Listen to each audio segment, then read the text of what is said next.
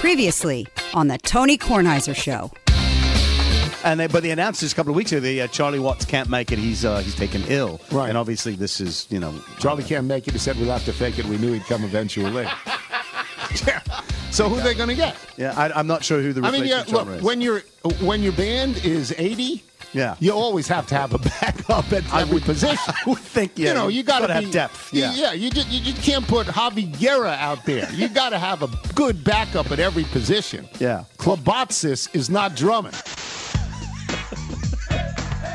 The Tony Kornheiser Show is on now. Alrighty then. We're going to start with a whole bunch of personal small things.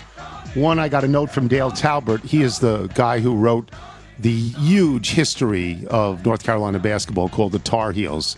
And Michael, not me, Michael knows exactly where this book is going. So I'm grateful for Michael's perception in this particular area. And Dale wrote this book and got Larry Brown to write the foreword, which amazed me because I didn't think Larry would sit down and write anything. I mean, I really didn't. And Dale writes, thanks for the plug on the show. Here's the book with the foreword written by Larry Brown. Maybe it would be fun to have a call with Larry talking about the difference between Coach McGuire and Coach Smith. He loved them both.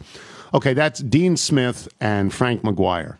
You have to be my age to know who Frank McGuire is. It's just, it's not that doesn't move the needle very much on a podcast talking about Frank McGuire. I can talk at great length about Frank McGuire, but I don't really think anybody under the age of 60 even knows who he is. And, and it'd be great to have Larry talk, but it would drift off. You have to trust me. I know Larry a long time. It would drift off. And nobody loves Larry more than I do. And he gave me Larry's number, as we like to say. Okay, from Carl in Oswego, New York. I just got an email from the band Hot Pink Hangover, who, as you know, is a friend of the podcast. Yes, we know that because they send us music. We love their music. They're planning a farewell concert in October, and then they are breaking up, Carl of Oswego writes. Could you please use your extraordinary influence to see if you could talk them out of disbanding? And I said to Nigel when he gave me this, well, we're not going to use this. We don't know if Carl knows this. We don't have any sense that this might be true. We don't want to go into the abyss like this as if we know what we're doing. And Nigel, you look stuff up and... Yes, on their website, they have a farewell release party, and they write, let's paint the town pink one last time, hotties, which I guess is the name for their fans. It's a farewell release party for a farewell album, and we want to go out with a bang for you. Join us at the Phoenix Theater, 7 p.m. on October 22nd. That's Phoenix Theater in Minneapolis. So it sounds like it's true. Yes. And can I talk them out of it? No. And not only that, I wouldn't even try. Yeah. They're grown men. Yeah. Men and women. They know what they're doing. Yeah. We do love them. That's sad news, but everyone goes their own way. We'll still play their music, whatever they send us. Sure. Todd Hart sends us this. Post-sex nachos are so excited about you putting them on the show. The response has been fantastic. I would like to say your timing was perfect. It was my birthday, and I was able to share the podcast with my entire family. Heard from people all over the country, including the folks at Kohler, who appreciate being called the best toilets in America. Well, it's not even close. Yeah. It's not even close. When you go to Whistling Straits, the rooms have the greatest... the American Club. Yeah, the greatest toilets and showers, everything in the whole I'm in the world. market for some new toilets. You should, well, you know what? Call up Herb Kohler and just say, let's get this done, pal. I did that once. I also heard from my cousin and Max Canefield, who was a big fan of the show and had Michael Kornheiser as his high school golf coach. Indeed. How about that? Talk about connective tissue. When was strong that? lefty. This is going back 5 years. Max Canefield. Okay.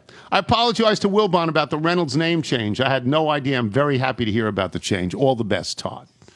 On another personal note, this is our 150th show of our contractual year. Our contractual year starts on September 1st and ends on August 31st. We normally do more shows than that in a pre-pandemic year. We would do 165, 175, maybe even 180. I don't know, something like that, and still take the summers off. Yeah. Because we did the shows every day, or 4 days a week anyway. I will tell you that I'm very proud that we got to 150 this year. I'm very proud that we did. I mean, it was hard to do. We are not in a studio. We're at Uncle Benny's table. It's difficult to bring people in. It's difficult to know how to format the show. Michael and Nigel have been great in working together and putting the show together. And I don't know how you guys feel. I'm actually very proud to get to 150. And it's not in the contract or anything, but I thought 150 was a nice number. I think this starts with we really have to thank Sean for actually making this work from the text. Can't do it without Sean. And Absolutely. as we think about our endemic existence going forward, this is not necessarily the show that we want or that we planned for. It's not the Tony Kornheiser show that we've loved over the last close to 30 years now. But I really think that the interview-driven show that is your strong suit is enjoyable for me to listen to, so I hope that carries over. And on a personal note, I said this a month back, I very much appreciate the tolerance that your fan base has had with allowing me to sit here with you, my dad. Again, that has meant so much to me over the last year and a half. It's very nice. Yeah, Nigel, not so much. I know I'm a recent addition to Uncle Benny's table, but it's the fact that we're able to do this right now is fantastic. And like you said, at the beginning of all this, we didn't know what was going to happen. And, you're like, if we can do any shows, that'll be great. And to do 150, I'm with you. I'm very proud of that and very pleased that people are still enjoying the show that we're doing. So now let me get to the things I hated last night. Let me talk about the Nats and the Orioles for a second. So I was sitting down. I was doing reading or preparing for something, and then I get a text from Michael. Yeah, you don't read. Reading text maybe. Yeah, reading texts or reading emails or something like that. So and I was in the living room and I didn't have the game on, and I knew that Ohtani was pitching against the Orioles, but I felt I could check in on that any time because I didn't think it would be a tough game for Ohtani. And then Michael sends me a text that says first pitch homer. I don't even know what this means. And then shortly thereafter, he sends me another text, home run, second home run. And I write him, wait, are you telling me that Ohtani has given up 2 home runs already? And I get no response from Michael. None. 0 response. So I go in the other room and I go to the Nats and I go to the O's and I start going back and forth. And then I leave the Nats because I want to watch Ohtani. And every time I check back into the Orioles game, and I'm not making this up, Ohtani is striking out. Not striking out someone else as a pitcher. He's striking out as a batter. And he's missing the ball badly, right? Did you see? I think he had 3 or 4 strikeouts. And now when I look back at the text, it is ambiguous when I say, first pitch homer. I don't know what it means. Necessarily if I'm talking about Ohtani at the plate or on the mound. Right. I have no idea because he's the first batter up because he's the leadoff guy. So he's striking out. And I watch him, and he struggles. I watched the 3rd home run that he gave up, 2-run home run.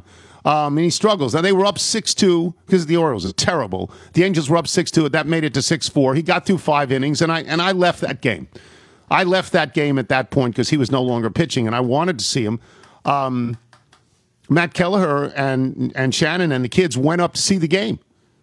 Because they wanted to see. I mean, Shannon is from Southern California, always been an Angels fan, and wanted to see the game and wanted to see Ohtani. Everybody's an Ohtani fan. You're crazy if you're not an Ohtani fan because what he's doing has never been done in baseball. Even the dog, as you can hear from barking, is a big Shohei Ohtani fan. So then I go to the Nats, and the Nats are down, I think, 2-0 or 2-1 or something like that. And then, was it back-to-back? I think so. Bell and Hernandez back-to-back? Is that who it was? Yes. Right? And so now they're up 3-2. Home runs. Jacked it out in Miami. And by the way, if you think there's nobody in Baltimore, and last night there were people in Baltimore because they want to see Ohtani. Sure. There's nobody in Miami. Nobody's watching these games. Why would you watch 2 AAA teams play? And then I began to realize that, okay, the Nats are going to win this series. And as bad as the Nats are, they're not as bad as Miami is. Jesse! And not as bad as Miami is. Then I wake up this morning and the Orioles have won, right? Which won like 10-6. Wasn't that snapping like an 18-game losing streak? It was 19 at that point. They had already in their lives gone 21 in 1988 because I covered that. They'd gone 21 games, and the Philadelphia Phillies in 1961 or 63 went 23 games. One of those teams. I was hoping the Orioles would set a record. Could have been a new streak for September. Bring Cal back. Yeah, well, Cal would play. Sure. Cal's in good shape. He could play. He better than anybody they got right now. When they lost 21 in a row, they had Cal Ripken Jr. and Eddie Murray. These are Hall of Fame players, and they lost 21 in a row. They got nobody on this squad who looks like a Hall of Fame player. No. The only Hall of Fame player they got is in the booth, Jim Palmer, right? So who did not do the game last night? Somebody else was doing the game. So they won, which surprised me. And I can't say the Nats losing surprised me, but once again, the bullpen doesn't win. They just don't win. I'm not even angry. I don't even know why I watch. I mean, Bell's up to 21 home runs now. So after that slow start, Josh Bell seeing the production in the April and most of May was dreadful. He was under 200. He was dreadful. He was either striking out with runners on or hitting into double plays with runners on. And then when Schwarber got hot, anybody remember Kyle Schwarber? June. Sure. When Schwarber got hot, Boston Red Sox. Bell got hot with him. And Bell's been good. Bell's been good, and Bell's going to be there. Don't they have 2 more years? Yeah. Of Josh Bell? Bell's going to be there. So okay, all right. Not only will he be there, but his book club will be there as well. So he's been good. But I root for them, and I express my pathetic fandom to Chuck Todd and to Chris Cillizza, who have the same pathetic fandom as well, and wonder, as I do, why are we watching this? Are we drug addicts? I was Why are we talking to doing my this? kids on the golf team about this the other day, where it's like you've gone past the lament about the players that you've lost and what could have been. Well, if Bell got off to a better start, we wouldn't have done. Oh, it's a bad team. It is a bad team. It was a flawed team, and frankly, it's been a flawed approach for many years now. In terms of we look at a bullpen saying if we're in contention, we could always fix it at the deadline, and it has worked and it has not worked, and it has worked mostly for first round losses because you haven't had that solid back of the game sort of solid pen. And now I'm just looking at it saying you have the excitement. I'm loving to see how the catchers are playing. There's 4 different it's a position catchers that we haven't really thought about a lot in the last couple of years. I mean, you had Suzuki and Gomes most recently with the World Series team, and you felt dependable. But there wasn't a huge anchor to the team back there that you really wanted to see play. The guy who they got from Toronto was Riley Adams. Yeah. He's about 8 feet tall. He towers over people. And then Trace Barrera, who's a smaller guy, Got some bangs it power. out every once in a while. So there is fun with that. You want to see, can Key Boom develop? I still don't understand why he's not playing short, where I thought was his natural position, but I've been told by people who seem to know that he's a terrible fielder and has a bad arm. And you actually need a better arm in short. When you go into the hole in short and you backhand it, you need a better arm than third base.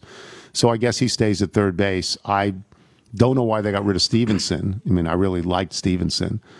But I watch. And I do. I write texts that say, why am I doing this? Why am I doing this? So part of watching for me, you don't do this on your phone, but do you have the MLB app? I don't. Okay, so you'll check in. You get to sort of pick your favorite team. So for me, I always go to the MLB app. I have the Curly W, and every story it populates news based on my team. So I'll get I'll see the NL East division first, so I can check in what's going on around the division. Phillies, Mets keep losing, all that. Yeah. But my account, and by my account I mean Chan Hardwick's account, we are having a back and forth little war. I'm not sure he knows what he has started, but he keeps changing the home screen team to the Red Sox. So I keep waking up to see what happened in extras. Good and job, I'm Chan. seeing that you guys lost. Yeah, of course. Well, yeah, that's what we do these days. There was the Padres and the Dodgers went like 16 last night. Yeah. And the Padres lost. The Padres, they're hanging on for a wild card. It's them or Cincinnati, because the second wild card will either be the Giants or the Dodgers. They have the best record in baseball, both those teams. Giants have the best record. Dodgers have the second best record. The first wild card comes from there. And then you see if the Padres can hang on, but their schedule is...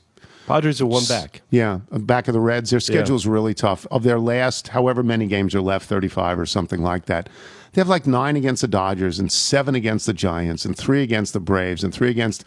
There's one other first-place team that they have 3 against, and it may even be the Yankees. And they're not going to win a majority of those games. The Yankees are so hot right now. It's unbelievable. Now, I'll just leave this segment by telling you all something, kids. This is what the Yankees do. The Yankees don't have to grow people in their own farm system. The Yankees don't look long-term. The Yankees, what is the phrase? The Yankees don't buy green tomatoes. They don't sit and wait for the tomatoes to get red. The Yankees put their hand in their pocket and pull out $8 billion. And they say, that tomato looks good. Yeah, they're going for the heirlooms. I know that's important to you, but how much money will it take that I can have that tomato? And that's the way they do it. And they did it. They got Joey Gallo, and they got Anthony Rizzo. Yeah. And at the moment, they are surging. Yeah. And those people that wanted to fire Aaron Boone 4 weeks ago, they're shutting up at the moment. Yeah. They're shutting up. And this is when the Yankees are at their best, they are quite a good team that gets quite much better as the season gets on because they buy stuff. Yeah. They go, I'll take one of those. I'll take 2 of those. It's like Rodney Dangerfield. Please. Yeah. I was thinking some of where there'll those. be blood. Yeah. I drink your milkshake. Yeah, so this is This would what set happened. up a great series with the Astros in October. Oh, that'd be fantastic. If the Astros have to go through the Yankees and the Dodgers, no baseball fan in the world could be happier because there's true hatred. Yes. Even though there's only, and this may surprise you to know, I learned this yesterday to do the show. There's only 5 Astros left from the team that cheated. One pitcher, Lance McCullers, one because Verlander's out. There's only 5 Astros left from that team. I guess Correa and Bregman and Altuve who are important, and there's one other person, and I'm just blanking on the name. Everybody else is gone. We will take a break. When we come back, we will shift gears utterly. Later in the show, we'll have Tim Kirkchin, and I want to ask him a lot about the Orioles. I really do. But we will have Peter King when we return. I'm Tony Kornheiser. You're listening to The Tony Kornheiser Show. The Tony Kornheiser Show. So this new sponsor, and this is Stamps.com. Michael, can you explain this better than I can? Because you were one of the people who said we should let them sponsor because that's a good product. Sure. Have you ever found out that you're missing postage and you try and go find it and you don't want to make another trip to the store, or you're going to a store that doesn't have it? This brings it right to your door where you can weigh your items and get the correct postage from your house. And you can attach the postage yourself. With Stamps.com, you can skip trips to the post office and save on postage. Mail and ship anytime right from your computer. Send letters, ship packages, and pay less, a lot less, with discounted rates from USPS and UPS. Stamps.com saves businesses thousands of hours and tons of money every year. I understand that this is geared towards business, but it could be geared towards you. Absolutely. I mean, you could do this if this is something you want to do, especially if you save money. Stamps.com brings the same U.S. Postal and UPS shipping services right to your computer. They make it easy for small businesses to mail and ship without needing to take a trip to the post office. Print official U.S. postage and shipping labels 24/7 without having to leave your desk or buy any fancy equipment. All you need is your computer and a standard printer. Once your mail is ready, just schedule a pickup or drop it off. Stop wasting time going to the post office and go to Stamps.com instead. There is no risk. And with the promo code TONY, you get a special offer that includes a 4-week trial plus free postage and a digital scale. The scale seems to me to be something that you really want to apply the correct postage. There's no long-term commitments or contracts. Just go to Stamps.com, click on the microphone at the top of the homepage, and type in Tony. That's Stamps.com, promo code Tony. Stamps.com, never go to the post office again. Use the code, people. You're listening to The Tony Kornheiser Show. I woke up this morning on the wrong side of the bed when I tried to stand up on my head. This song is My Morning Coffee. It's by Lewis Higgins, keyboard player and sometimes vocalist for the Bedrocks. With the full blessing of the band, Lou wrote and recorded this fun little tune outlining the benefits of putting a little pick-me-up in your morning coffee to get you through the day. This is sent to us by Ray Ficca, or Ficca, F-I-C-C-A, the lead singer of the Bedrocks from Arlington, Virginia. It's a lovely tune. Michael, we've had 2 tunes today that have just been bouncy and wonderful. If people want to send their original music like Lewis Higgins, how do they do it? Send us your music by emailing it to jingles@TonyKornheiserShow.com. And remember, you can listen to all the songs in their entirety without us talking over them at the end of the podcast. Peter King joins us now. You know Peter from Sunday Night Football. You know Peter from his own podcast. You know Peter from everything having to do with the NFL, and it's always a treat for me. I'm staring right now, Peter. I'm looking across the way from where I'm doing this show at 4 people holding bats in their hands from left to right. Doc Emmerich, and then Bob Lee, and then me, and then you. And you're holding it lefty. I didn't realize you were a lefty, so I stuck it because we were all honored together. And then I found out something yesterday that I didn't know for reasons unknown to me because I've already forgotten because I'm so old. Ohio University came up, and I talked about the fact that it was in Athens, Ohio, and that they once had an NBA player named Walter Luckett. And Matt Kelleher, scanning famous grads at Ohio University, said you went to Ohio. I didn't know that. I am indeed a Bobcat, Tony, and the first time I was ever away from home in my life was when my parents dropped me off from my little town in Connecticut, in Athens, Ohio, and they drove away, and I said, oh, my God, what am I doing here in the middle of Appalachia? But it turned out to be a wonderful, wonderful experience. I met my bride there, and it helped train me for a pretty good life.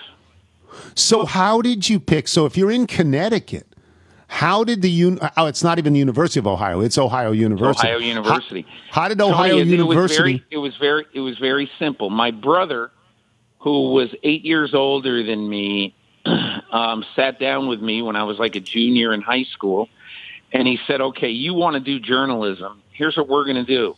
Because my mother and father had only one prerequisite, that they could drive wherever I wanted to go in one day.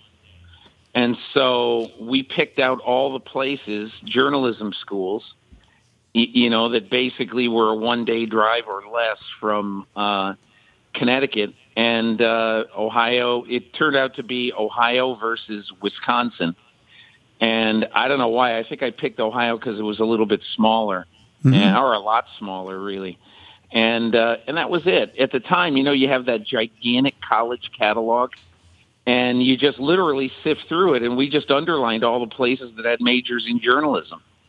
And then my brother helped me through it, and the rest is history.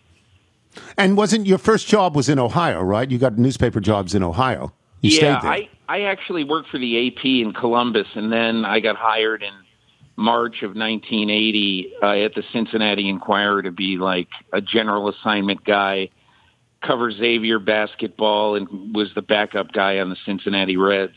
And I did that in college sports there for like 5 years. So it was a great training ground for me.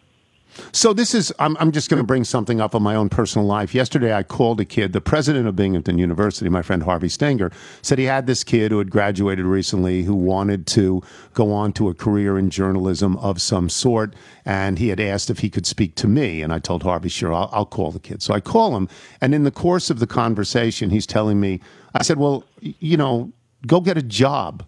Like, go get a job, build a resume. This is how you have to do it. And he says to me, well, I've emailed some of the places in town, and they've said they don't have anything. And I said, well, his name is Sam. I said, Sam, don't email. Sam, go there. Knock on the door. Make sure they understand how much you want this. Knock on the door. Make it hard for them to shove you aside. Peter, you would do that. That's what we did. We knocked on the door. Look, I was very, very fortunate because in my hometown, my home area, there was a newspaper there called the Journal Enquirer. It's in Manchester, Connecticut. And I basically worked there throughout high school, just calling in scores and writing things for them. And that's really how I got my start. And I was working for $35 a week for them. And so, honestly, Tony, I think that's a great way to put it, and I hate to advocate for the work for free crowd because I think it's unfair. But if you want it bad enough, you'll figure out a way. And I've told kids, college kids leaving school, the unfortunate thing is you might have to work for free for a while. It's not fair. It's not right. I get it. But if you really want it, you're going to have to prove to somebody how much you really want it, and you're good. And so I've told people as much as of course it's not fair, that you need to show people how good you are, and then once they're convinced, they'll find a place for you. And that's not in every case, but in many cases that's the case. When I was a kid, when I was in high school, I knew I wanted to be a newspaper sports writer. Yeah. That's all I wanted to be, and I knew it when I was 8 years old. There was no question in my mind. We had a weekly newspaper called the Five Towns Leader, and I went in there, and I said, what do you want me to do? I'll do it. I'll report on my high school. I'll give you scores. I'll sit down here. I'll take scores over the phone, whatever you do. I didn't even know what they did at that point when I was in high school, and I ended up getting $10 a week, which was fantastic. $10 a week, to help out at something that I really wanted to do. And I, like Peter, was very lucky as well. My first job was at Newsday. It's one of the 10 best papers in the United States of America. And I got a job writing high school sports. But I pursued it. I really wanted it, and I went after it to the degree that I could. And when somebody says, well, I've emailed them, it's all you can do to stop from laughing. You emailed them. What is that? The emails I get every single day from like right-wing groups and left-wing groups. Stop emailing. Am I crazy on this, Peter? That's what you have to do. Tony, have to do. you and I have one thing in common that I didn't know until 1 minute ago, and that is that we both knew exactly what we wanted to do at a very young age. I was in fifth grade when I knew in Enfield, Connecticut, I said, I want to write for a newspaper when I grow up. That's all I wanted to do. Now, I kind of wanted to be the next Peter Gammons once I saw him in high school. Yeah. And I was driven to be as smart in something that I didn't know what it would be, as Peter Gammons was in baseball.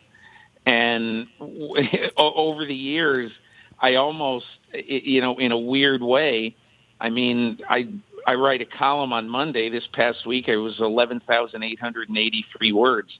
I mean, that's almost Gammons-esque. That's a little bit longer than him, but in essence, isn't that what Gammons did in the Boston Globe? Yeah. Gammons did it, and Ryan did it in basketball, and it started with Willie McDonough on the Sunday Globe, which was the greatest sports section that was ever put together.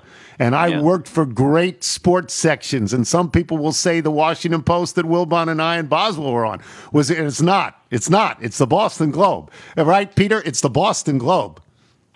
That was I'd spend an hour with every Sunday in my high school years, because I live 90 minutes from Boston.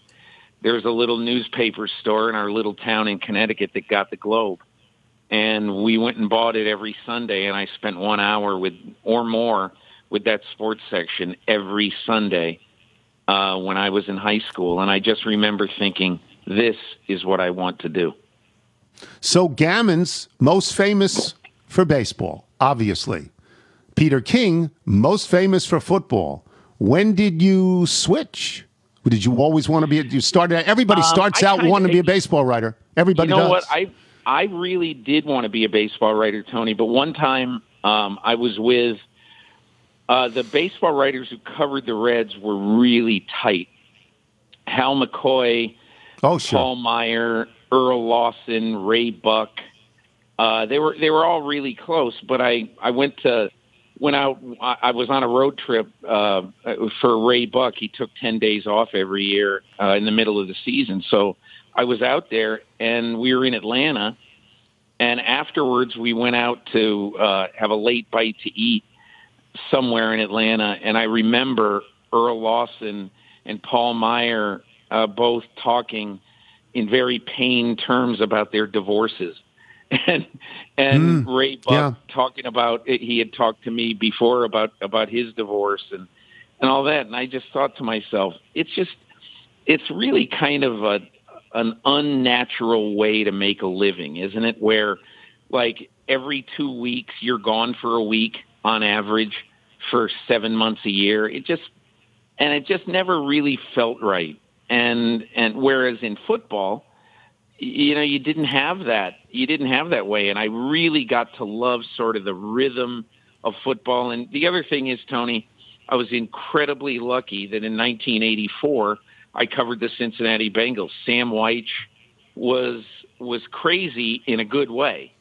And he basically would tell me anything I wanted to know about everything with the team. And I sat there and watched practice that first training camp with Paul Brown probably 30 times.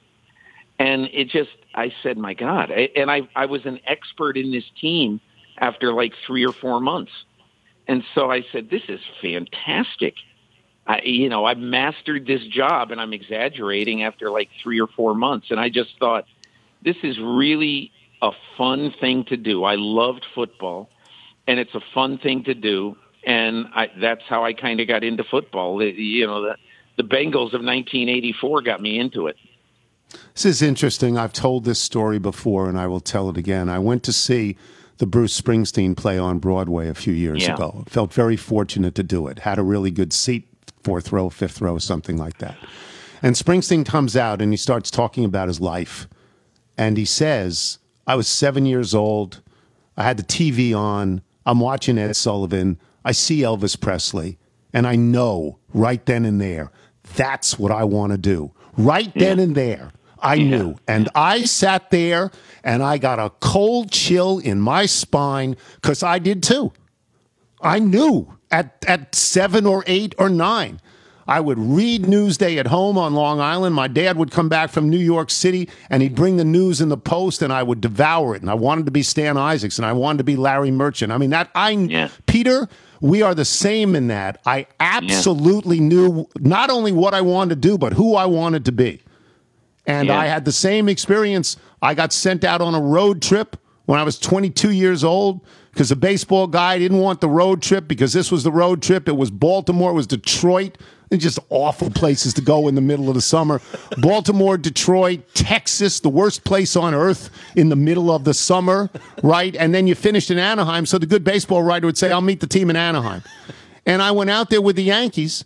And in a week, by sitting down in the dugout 3 hours before the game with the manager, I got a PhD in baseball, the same thing that you did in football. And I knew it, and I know it now. And and so we're the same person. You're younger, better looking, more hair, but we're the same person. And I suspect that there's so many clones of us out there that are exactly the same, don't you think? I think so. And it's one of the things when I talk to college kids and high school kids, I always say, I'm so much more fortunate than the vast majority of you. And I don't mean to rub it in your faces, but I knew what I wanted to do when I was 11 years old. And obviously, most of you are not really positive what you want to do with your lives. And both of my daughters were the same way when they graduated from Tufts and Colgate. They didn't know what they wanted to do with their lives. And not that there's anything wrong with that. There isn't anything wrong with that. But it's so fortunate when you basically can I spent 4 years in college dedicated to my craft. And it was a real party school, and I had my share of fun. But the majority of the time, the most fun I had was when I broke a story in the school paper. I just am a nerdy little, I love the business. I still love it. I mean, I walked away from Tampa Bay training camp last Wednesday with a real kind of spring in my step because I think I'll be the only guy in our business to get Brady one-on-one in this training camp. A week after getting Aaron Rodgers one-on-one, a week after getting Patrick Mahomes one-on-one. And those are the things that still thrill me, honestly, to get the story that other people want to get. And so that's what appeals to me, and it still does to this day. I'm 64 years old, but you tell me here's $10,000, or here's 20 minutes with Tom Brady. Guess what I'm taking? You're taking Brady. Next time we talk, we'll actually talk about football, but this was more fun for me than asking you about quarterbacks. We'll do that the next time. Thank you, Peter. Thank you. Okay. All the best, Tony. Take care. Tremendous. We'll take a break. What's the rest of the show? Tim Kirchin coming up next. Tim Kirchin. Yes. I'm Tony Kornheiser. This is the Tony Kornheiser Show. Tony Kornheiser Show. This is the X Chair ad. If you watch the PTI show ever and you see me up in the attic, I'm in the X Chair. Yeah, you love it. I do. I love the chair. Yeah, I brought the headrest. And I would say I brought the chair up, but that would be a lie. Michael brought the chair up. You brought the chair in off the porch. Yes, but you brought it up the steps. Let's not forget the origin story. Yeah. The unknown came in 2020 and changed the workplace forever. While some of us are getting back to the office, some of us find ourselves in a new normal at home, like me. The future of work has changed, so has the future of seating. X-Chair is at the forefront of home and office seating during the transition. And now X-Chair's newest innovation, Elemax temperature regulation, will take your seating comfort to a whole new level. Patent-pending Elemax allows you to experience cooling, heat, and massage in your low back. Feeling a bit warm this summer? Set the Elemax to cooling. Air conditioning your home office cranked up too high? Set your Elemax to heating. Warm up and soothe tired muscles. Feeling stressed from too many Zoom calls like one? Turn on Elemax massage therapy and relax. X-Chair's patented dynamic variable lumbar DVL support was already the best in class with incredible responsive low back support. Now with Elemax, your comfort is guaranteed. You won't believe the difference until you feel it for yourself. Imagine regulating your body temperature and getting massage therapy while you're working. Go to xchairtony.com now. That's the letter X, chairtony.com, or call 1-844-4XChair to receive $100 off your order. X-Chair has a 30-day guarantee of complete comfort, and you can finance your purchase for as little as $30 a month. Go to xchairtony.com now. Use the code XWheels for free X-Wheel blade casters, like my friend Jody Force.com. xchairtony.com. Use the code, people. This is the Tony Kornheiser Show.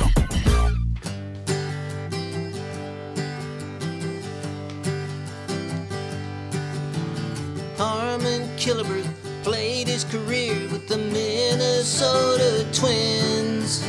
Bob Gibson wore the Cardinal red for all 251 wins. But if you're not in first now on the 4th of July, they'll flush you down the toilet come fall. Welcome to Major Leverage Buyout League Baseball. Welcome to Major Leverage Buyout League Baseball. Every season the Brooklyn Dodgers said wait till next year. Ernie Banks never sniffed the World Series, but the Cub fans came and cheered. But now there's 9 hats on every plaque that's hung in the Cooperstown Hall.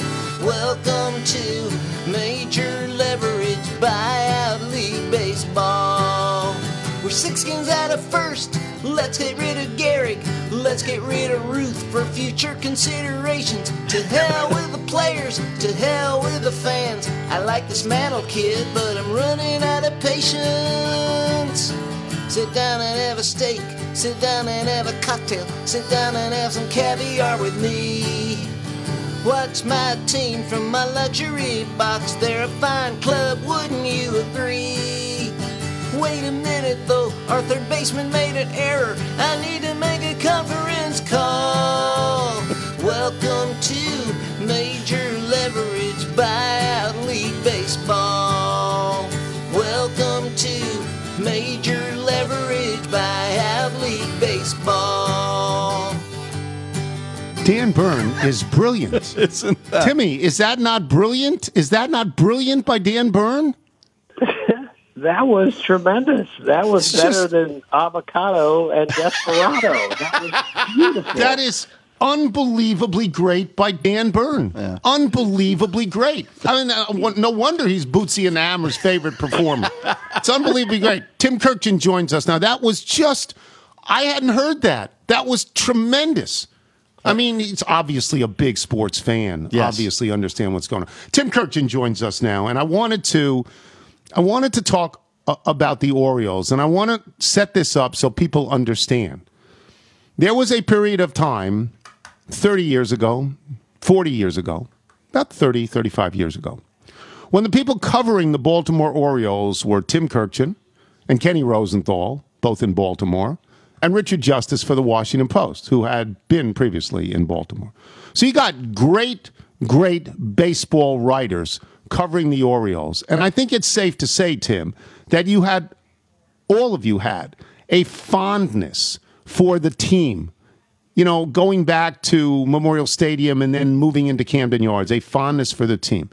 When you see what has happened to that team lately, the paucity of people in the stands, not last night because they had Ohtani, but generally the paucity of people in the stands, the lack of competition in terms of the team, the just junking of whatever, ambition they had recently in order to mortgage their future on whatever draft picks they make. What is your reaction to that? Well, I'm sad, Tony. I'm not mad. I'm not upset. I'm sad. That is the most beautiful of the new ballparks, new meaning the last 30 years. And that's really saying something when you got San Francisco, Pittsburgh, Seattle. Camden Yards is still the best of the new ballparks. And to see it empty certain nights is really sad to me. Plus, this is really unhealthy, Tony, that there's a major league team that's this bad. They didn't just lose 19 games in a row. The first 15, they lost by multiple runs, and no team since 1900 had ever done that. And in the 19-game losing streak, they got outscored by 108 runs, meaning they're losing by more than 5 runs per game. Tony, the best part about baseball, and you know this, is bad teams beat good teams all the time, even on the road, and nobody thinks twice about it, whereas it never happened that a bad team went into Chicago Stadium and beat the Bulls with Jordan. No bad team ever went into Golden State and beat Steph Curry and the Warriors on the road. That never happens. But in baseball, it happens all the time. And now some of these teams, especially the Orioles, are so bad that it's an upset when you win a baseball game. And that is a really unhealthy situation when you go, oh, my gosh, the Orioles surprised somebody by winning. That's not good. I'm not going to suggest that Baltimore is a city of rich people, or that Baltimore has, an economic, balloon that makes people have all sorts of extra money. That's not true. Baltimore is a working city. It's different than Washington. It's different than Los Angeles. It's different than New York. But for 80 years, not 80, but for 60 years anyway, Baltimore fans packed those stadiums, and they were their attendance was never in the bottom half. It was always in the upper half, and those people loved that team. And the color, the orange color, you saw that everywhere in those stadiums, every single place. That attendance is way off. You can buy a ticket for $1.50 now, and you can sit in the fourth row. What are your feelings about that? I think they've cheated their fans. Yeah, they have. I mean, this rebuild they're on, we knew it was going to be painful. I don't think anyone thought it was going to be this painful, and it's going to last a lot longer. And you're right, Tony. It would be one thing if there was no history or heritage to this team. But the Orioles from 1966 to 1983 were as good a franchise, without a doubt, as we've seen in a long time. That's how great they were. So Oriole fans, especially the older ones, understand this. And you're right, it's a blue-collar, provincial, neighborhood, brick town. That's what it is. And those people are used to better than this. The old Memorial Stadium, Tony, when I covered the 88 Orioles that lost their first 21 games, when they came back that Monday from Chicago, they sold out on a Monday night against the A's to watch a team that was 1-23. That's how much people in Baltimore love the game. And the love of the game has been taken away from them by the way this club basically has been operated for the last 2 or 3 years. I'm going to get to the notion of regime change in a second, but the first question I want to ask you, and for people out there that don't understand this because they haven't followed it, the Baltimore Orioles had the entire Baltimore-Washington market to themselves for many, many years and attracted a lot of people from D.C. and Maryland. Maybe 15, 20% of their crowd was probably from places where I live. And I thought nothing about driving up there. I mean, it was fine. It was easier to drive there than it was, honestly, to get to FedEx Field. Yeah. It was easier. How much did the establishment of the Washington Nationals and the agreement that the Angelos family made in order to let baseball as a National League city come back to Washington, how much did that hurt the Baltimore Orioles? Initially, Tony, I don't think it hurt nearly as much as I thought it would. Maybe because I'm so old and I grew up here. I figured as soon as the Nationals came back that everyone that was an Oriole fan would then automatically become a Nationals fan if you live, say, where I live in the Gaithersburg, Bethesda area. But that's not what happened. The Nationals did not grab all of those fans. A lot of people stayed with the Orioles, which always surprised me. Nothing against the Orioles. I just thought, hey, that Washington has a team here. Washington suburbs have to take on now the Nationals, and that was not the case. However, since the Nationals won the World Series and the last few years have played so exceptionally well, they have taken away a lot of Oriole fans, and those Oriole fans have become Nationals fans. And that's another thing that has hurt the Orioles, especially recently, is there's another big league game in town, and at least the last few years, it has been demonstrably better than that of the Orioles. So let me get to this next and reasonable question. The Orioles, they're going to lose over 100 games this year for the third straight year. That's just awful. They're going to have the worst record in baseball this year. And you look at that team and you don't see a whole lot to make you optimistic about the future. This has happened under the watch of the Angelos family. Is a regime change necessary? Does baseball have to come in and say, you you're not acting in the best interests of our entire league, and we think you ought to sell. Well, personally, that's what I think needs to happen. I think Cal Ripken needs to buy the team, and I think a lot of things change after that. That's just me, though. I'm not suggesting that's going to happen or should happen. I'm just saying that, to me, makes the most sense here because things are being run poorly.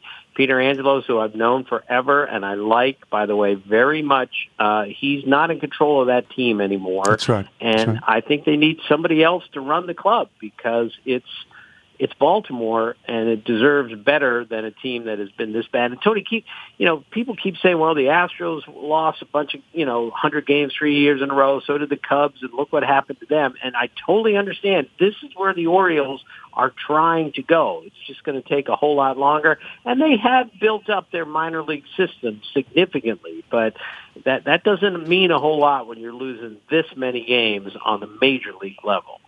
So this is the reasonable next question. And I know the example of the Cubs, and I know the example of the Astros, but I'm sure there are examples the other way of teams that got bad and thought they'd get better through the draft and through signings, and it didn't happen. If they are tanking, if this is their plan, how much should we believe in that plan? How much does tanking help? In the baseball draft seems to me to be even more inexact science than the football draft. What do you think about this? Well, it's a way more inexact science than the football draft or the NBA draft. I watched LeBron James play in high school in one game on ESPN, and I could tell 10 times up and down the court. He can play in the NBA right now. But you can't tell that in baseball. Now, Adley Rutschman, who they drafted number 1 a couple years ago, is going to be a star. They're going to build around him. He's a switch-hitting catcher that can do an awful lot of things. However, you need more than that. And I repeat, they've done some good things to rebuild in the minor league system, which had to be done. But they're still so far away from this that I just don't know when it's going to come back, and that's a discouraging thought, especially when you've been an Oriole fan, as so many people have, for so long. I'll get you out of here on this. Earlier in the week, Miguel Cabrera hit his 500th home run. He is only like 40-something hits shy of 3,000. 500 and 3,000 are magic numbers in the history of baseball for hitters, as 300 is a magic number for pitchers, and none of us think 300 will ever be approached again for starting pitchers. What are your thoughts on 500 and 3,000 in terms of the viability of getting there? Well, it's remarkable, of course. 28 guys have hit 500 home runs in their career. And we've had over 20,000 players play in the major leagues. So figure out those odds. No one has ever hit his 500th homer and got his 3,000th hit in the same season. I don't think Cabrera's going to get there, but it's going to be close. Bottom line is this. He's one of the greatest right-handed hitters of all time. He is one of the greatest hitters of this generation. 5 players in the history of baseball have 500 homers and a .310 batting average. Cabrera's one of them. 5 players in history have 500 homers and have won 2 batting titles or more. Cabrera is one of them. Here's how good he is, Tony.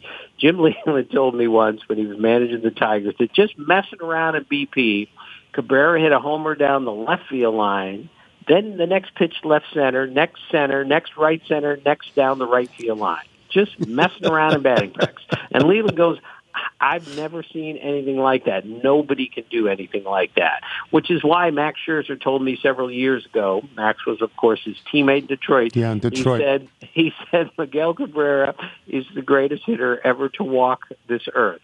That's how he described him. And I wouldn't say that, but I'll tell you what, that guy was incredible. Walk-off homer in his first major league game, and in 2003, he hit cleanup in a World Series game at age 20. The only other player who had ever done that was Ty Cobb, and now Juan Soto has done it. So it just shows you Cabrera was great when he got here, and he's pretty much been great all along. He's been over 329 times in his career, and I will say this and let Tim amplify it. He is a slow right-handed hitter. He has never legged out a hit in his life. This is not like Mickey Mantle, who's a lefty and can go down the line. He's lost all of those sorts of hits. Now, he's a little bit lucky that they didn't do a lot of shifting when in his first 10 or 12 years. But to have that kind of batting average, Tim, and to never ever leg out a hit that's really impressive. Yeah, I did a game maybe 5 years ago. The Yankees ran a shift on him, put 3 guys on the left side of the infield, and he hit a ground ball right where the second baseman is supposed to be. And he just laughed all the way to first base. Like, do you really think that I'm incapable of hitting a ground ball as a second baseman whenever I want? And in that same game, the Yankees had an at-bat where they were not going to pitch to Cabrera. There was no reason to pitch to him. So I watched him, Tony. He intentionally got behind 0-2 in the count. He deked them into thinking, well, maybe we can get him out now. We got him down 0-2. And then he rifled the next pitch up the middle for a bullet single. And I just said, look, he's just toying with guys on the other team. That's how good that guy is. That's great to hear. Thank you, Tim. Appreciate it. Talk soon. Okay, Tony. See you. Tim Kirkchin. Love having him on. We will take a break. We will return with email and jingle. Yeah, I want to get the order of the show right. I'm Tony Kornheiser. You're listening to The Tony Kornheiser Show. This is the Solo Stove ad. Michael, explain what the Solo Stove is going to mean for my life coming up. For your life coming up? Yes. Well, imagine this. Beautiful fall afternoons at Michael and Liz's new house where you will still be uninvited. And you can just imagine these picture-perfect afternoons where we light the Solo Stove with just a bit of starter, and we enjoy those near smokeless, just campfires. And you're going to have a good time, and I'm going to be just sitting here envious. Nigel, totally what are you doing the envious. second week of September? Oh, that sounds lovely. Yeah. Yes. There's something that feels magical about summer nights and early fall nights, and maybe it's those gentle breezes, symphonies of animals and insects, or the warming glow of a campfire. Day or night, a smokeless fire pit from Solo Stove turns magical summer moments into unforgettable memories. No one forgets their time at summer camp. God knows I don't. Neither does Larry. But friendships, activities, and most importantly, s'mores. That's not mostly important. But cleaning up the campfire was messy. Yes. Leaving behind charred and crumbling debris. Yes. And that's why I left. I left after dinner and I went back to the bunk to sleep and let the kids I clean it used up. to love splitting logs for those fires. With a Solo Stove smokeless fire pit, you can experience all the joys of gathering around a fire without the messy cleanup. Solo Stove creates story-worthy moments without the fireside fumes. Stainless steel construction designed to regulate airflow and burn more efficiently. So little smoke, you'll wonder how there's so much fire. It's easy to keep lit, even easier to clean. Here's the deal. Soliz has got this, and he loves it. Michael has seen it in action and loves it. What happened to me? What happened to me? Solo Stove fire pits are portable, I'm told, and built to last. Easy to light with a few bits of starter. Your fire is blazing in minutes. They're so confident you'll love it. They offer a lifetime warranty and a 30-day free return policy. No one needs a reason to gather around the fire. Solo Stove just took away any reason not to. And now you can get $10 off when you use the promo code TonyK at checkout. Go to solostove.com, SOLOSTOVE, Solo Stove, 2 words. And remember, you get $10 off when you use the promo code TonyK. So use the code, people. This is The Tony Kornheiser Show. Here comes Tony's mailbag. Got your email, faxes, and your notes. Here comes Tony's mailbag. Gonna read some for all you folks.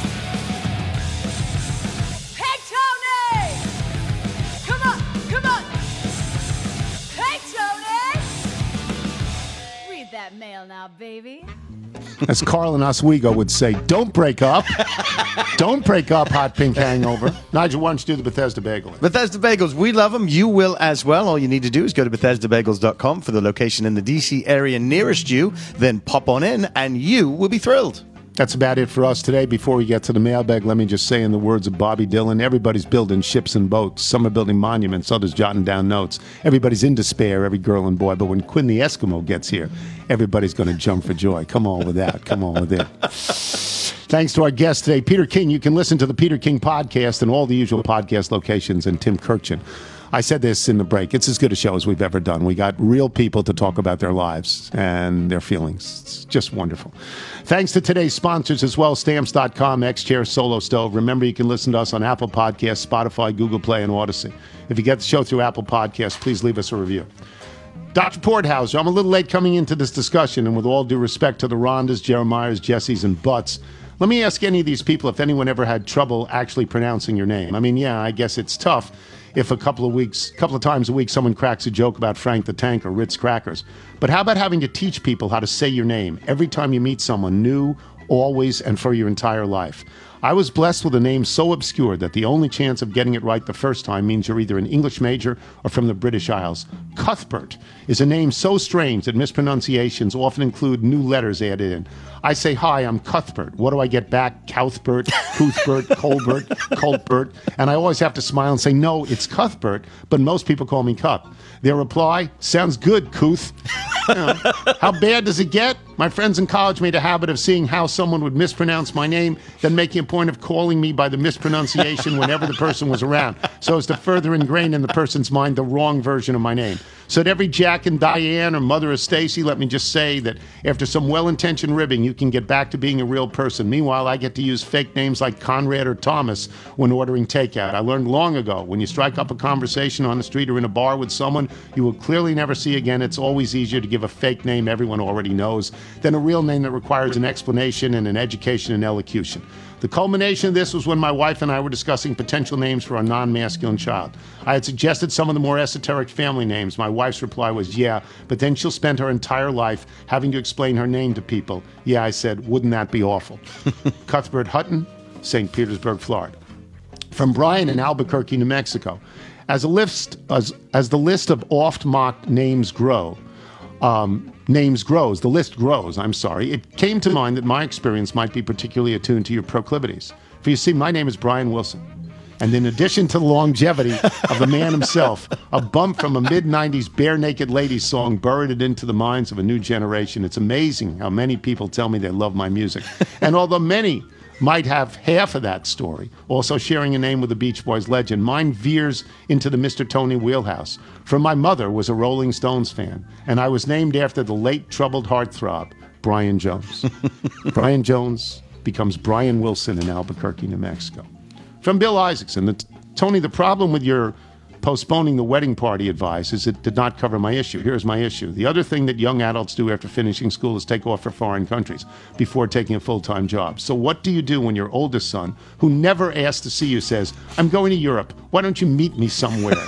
Whatever your answer is to this question, it is too late. In the meantime, let me answer some of your questions. An 8-room hotel in the ruins of what is left of a 4th century Roman despot's palace in Croatia does not have a heated toilet, but the air conditioning works. The people of Croatia are wearing masks inside, but only dine outside anyway. The major sporting event on an August weekend in Split, Croatia, was the Plasma Youth Sports Games. Does everybody have plasma there? But they also had cage ball, which is popular. The driver firmly told us that Luka Doncic is Croatian, despite the fact that I just watched him play on the Slovenian Olympic team. Feeling uncertain about what I was getting into, I just nodded. Despite all the cheap American junk for sale here, I've seen no evidence of chatter memorabilia on the streets or in the markets of Split, Croatia, which used to be Split, Yugoslavia, I believe. Bill Isaacson, currently in Split, Croatia. P.S. Addendum. The day after I wrote the above email, we had lunch in a nearby, very small town on the Adriatic Sea named Scranton. As we were leaving town after lunch, our driver told us that Michael Jordan's yacht had just pulled up to the dock. It turns out that Jordan and his yacht were in Split the night before as we were having dinner. So either Michael Jordan is following us until we find a hotel with heated toilets, or he's hanging out with Tony Kukoc, who is from Split. From Adam, thank you, Bill. From Adam McCaslin in Mattoon, Illinois. I had a strange David Aldridge moment listening to the mailbag on Monday when it was mentioned that a couple got married on May 23rd, 2020, and I said to myself, hey, I know that date. That was when I got married. I was in a long-distance relationship and got engaged on Thanksgiving. When the pandemic hit, we had to consider what to do about our wedding. At the time, she was teaching, and she'd planned to get married and move to Illinois to live with me after the school year was over. Since she was basically going to be out of a job at that point, we decided to go ahead and have a small ceremony with our immediate family, and I add parenthetically, which I endorse, so she could move up here and find a new job. We had a bigger outdoor ceremony on September 26th when things started opening back up. She was happy because she got to wear her wedding dress again, and I was happy because now I can make the lame joke that I got married twice in 1 year, both times to the same woman. From Stan Longhofer in Wichita, Kansas. My 26-year-old daughter has wanted to get married for years. After hearing your podcast from last Tuesday, she decided to follow your advice and just do it. Unfortunately, she still doesn't have a groom. She's open to an arranged marriage, however, and she's great with toddlers. Please ask Michael if Bootsy and the Hammer are still unbetrothed. We also appreciate your generous offer to host the wedding at your house. If this works for you, we'll be here Saturday morning. Bootsy's currently a dog from the Paw Patrol. He's all of them combined, so not ready for marriage. Steve the Sycophant, you'll no doubt talk about the death of the great Charlie Watts. So when he wrote this, I was about to do that. Here's a couple of fantastic quotes from the New York Times article on his passing. His comment on his drumming: "I've always had this illusion of being in the Blue Note or Birdland with Charlie Parker in front of me. It didn't sound like that, but that was the illusion I had." Even better, he was talking about the time in 1984. This is a story we told in Amsterdam when Mick Jagger and Keith Richards, after a night of drinking, returned to their hotel room about 5 a.m. Jagger called Watts, waking him up, and asked, "Where's my drummer?" Watts went to Jagger's room, said, "Never call me your drummer again," and hit Jagger with a right hand that nearly knocked him into a canal. Watts said later, "It's not something I'm proud of doing, and if I hadn't been drinking, I never would have done it. The bottom line is, don't annoy me." That's not a bad epitaph, Steve the Sycophant writes. And Rod Morrow from Ames, Iowa. "I listened to your tribute to Don Everly on Monday's pod. The Everly brothers have connections in my home state of Iowa. It was on KIMT radio in Shenandoah, Iowa, and later KWLO radio in my hometown of Waterloo, Iowa, that the brothers would start performing on their father's radio show. My late mother would tell stories about listening to Little Donnie and Baby Boy Phil on the radio until the family left for Chicago, where their father got a show there. They were great, and thanks for bringing back some good memories. If you're out on your bike tonight, everyone, as always, do wear white." What a waste of time. God. I woke up this morning on the wrong side of the bed when I tried to stand up on my head. I'm dizzy and I'm feeling blue, but things are looking up since I put a little extra something in my coffee cup. Some days I order cold brew, some days I want it hot, some days only light and sweet will really hit the spot. But it won't be the perfect mix until I grab a jug, pour a little extra something in my coffee mug. My morning coffee. It's the best part of my day. My morning coffee. Makes my worries float away. When life gives me lemons and lemonade won't do, little whiskey in my coffee helps me make it through.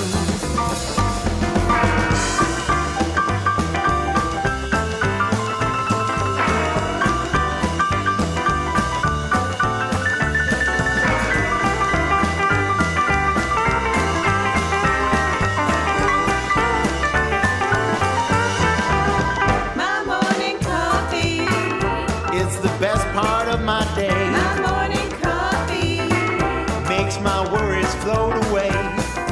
Everyone needs help some days, so next time life confounds, pour a little Jack in your black coffee and wash your troubles down. But whiskey's not the cure for every ailment that may come. When that's the case, that little extra something can be rum. I like it sweet. At Amaretto. How about Brahma? Cafe Coretto. Irish coffee. Jameson's rockin'. Hot white Russian. Now you're talking. Stir tequila in your cup of joe, and imagine you're in Mexico. My morning coffee. It's the best part of my day. My morning coffee makes your worries float away. When life gives you lemons and lemonade won't do. What do you do, Lou? Pour a little whiskey. Or brandy, Sambuca, Tia Maria, vodka, horchata, or ice sangria. Pour a little extra something in your morning brew.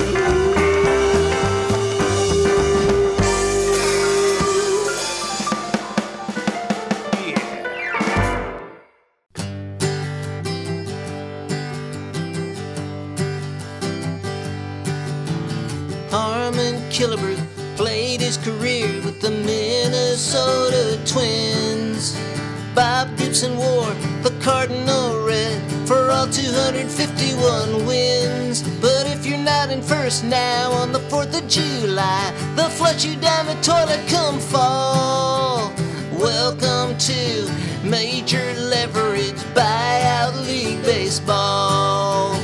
Welcome to Major Leverage Buyout League Baseball. Every season the Brooklyn Dodgers said wait till next year. Ernie Banks never sniffed the World Series, but the Cub fans came and cheered. But now there's 9 hats on every plaque that It's hung in the Cooperstown Hall. Welcome to Major Leverage Buyout League Baseball. We're 6 games out of first. Let's get rid of Garrick. Let's get rid of Ruth for future considerations. To hell with the players, to hell with the fans. I like this Mantle kid, but I'm running out of patience. Sit down and have a steak. Sit down and have a cocktail. Sit down and have some caviar with me. Watch my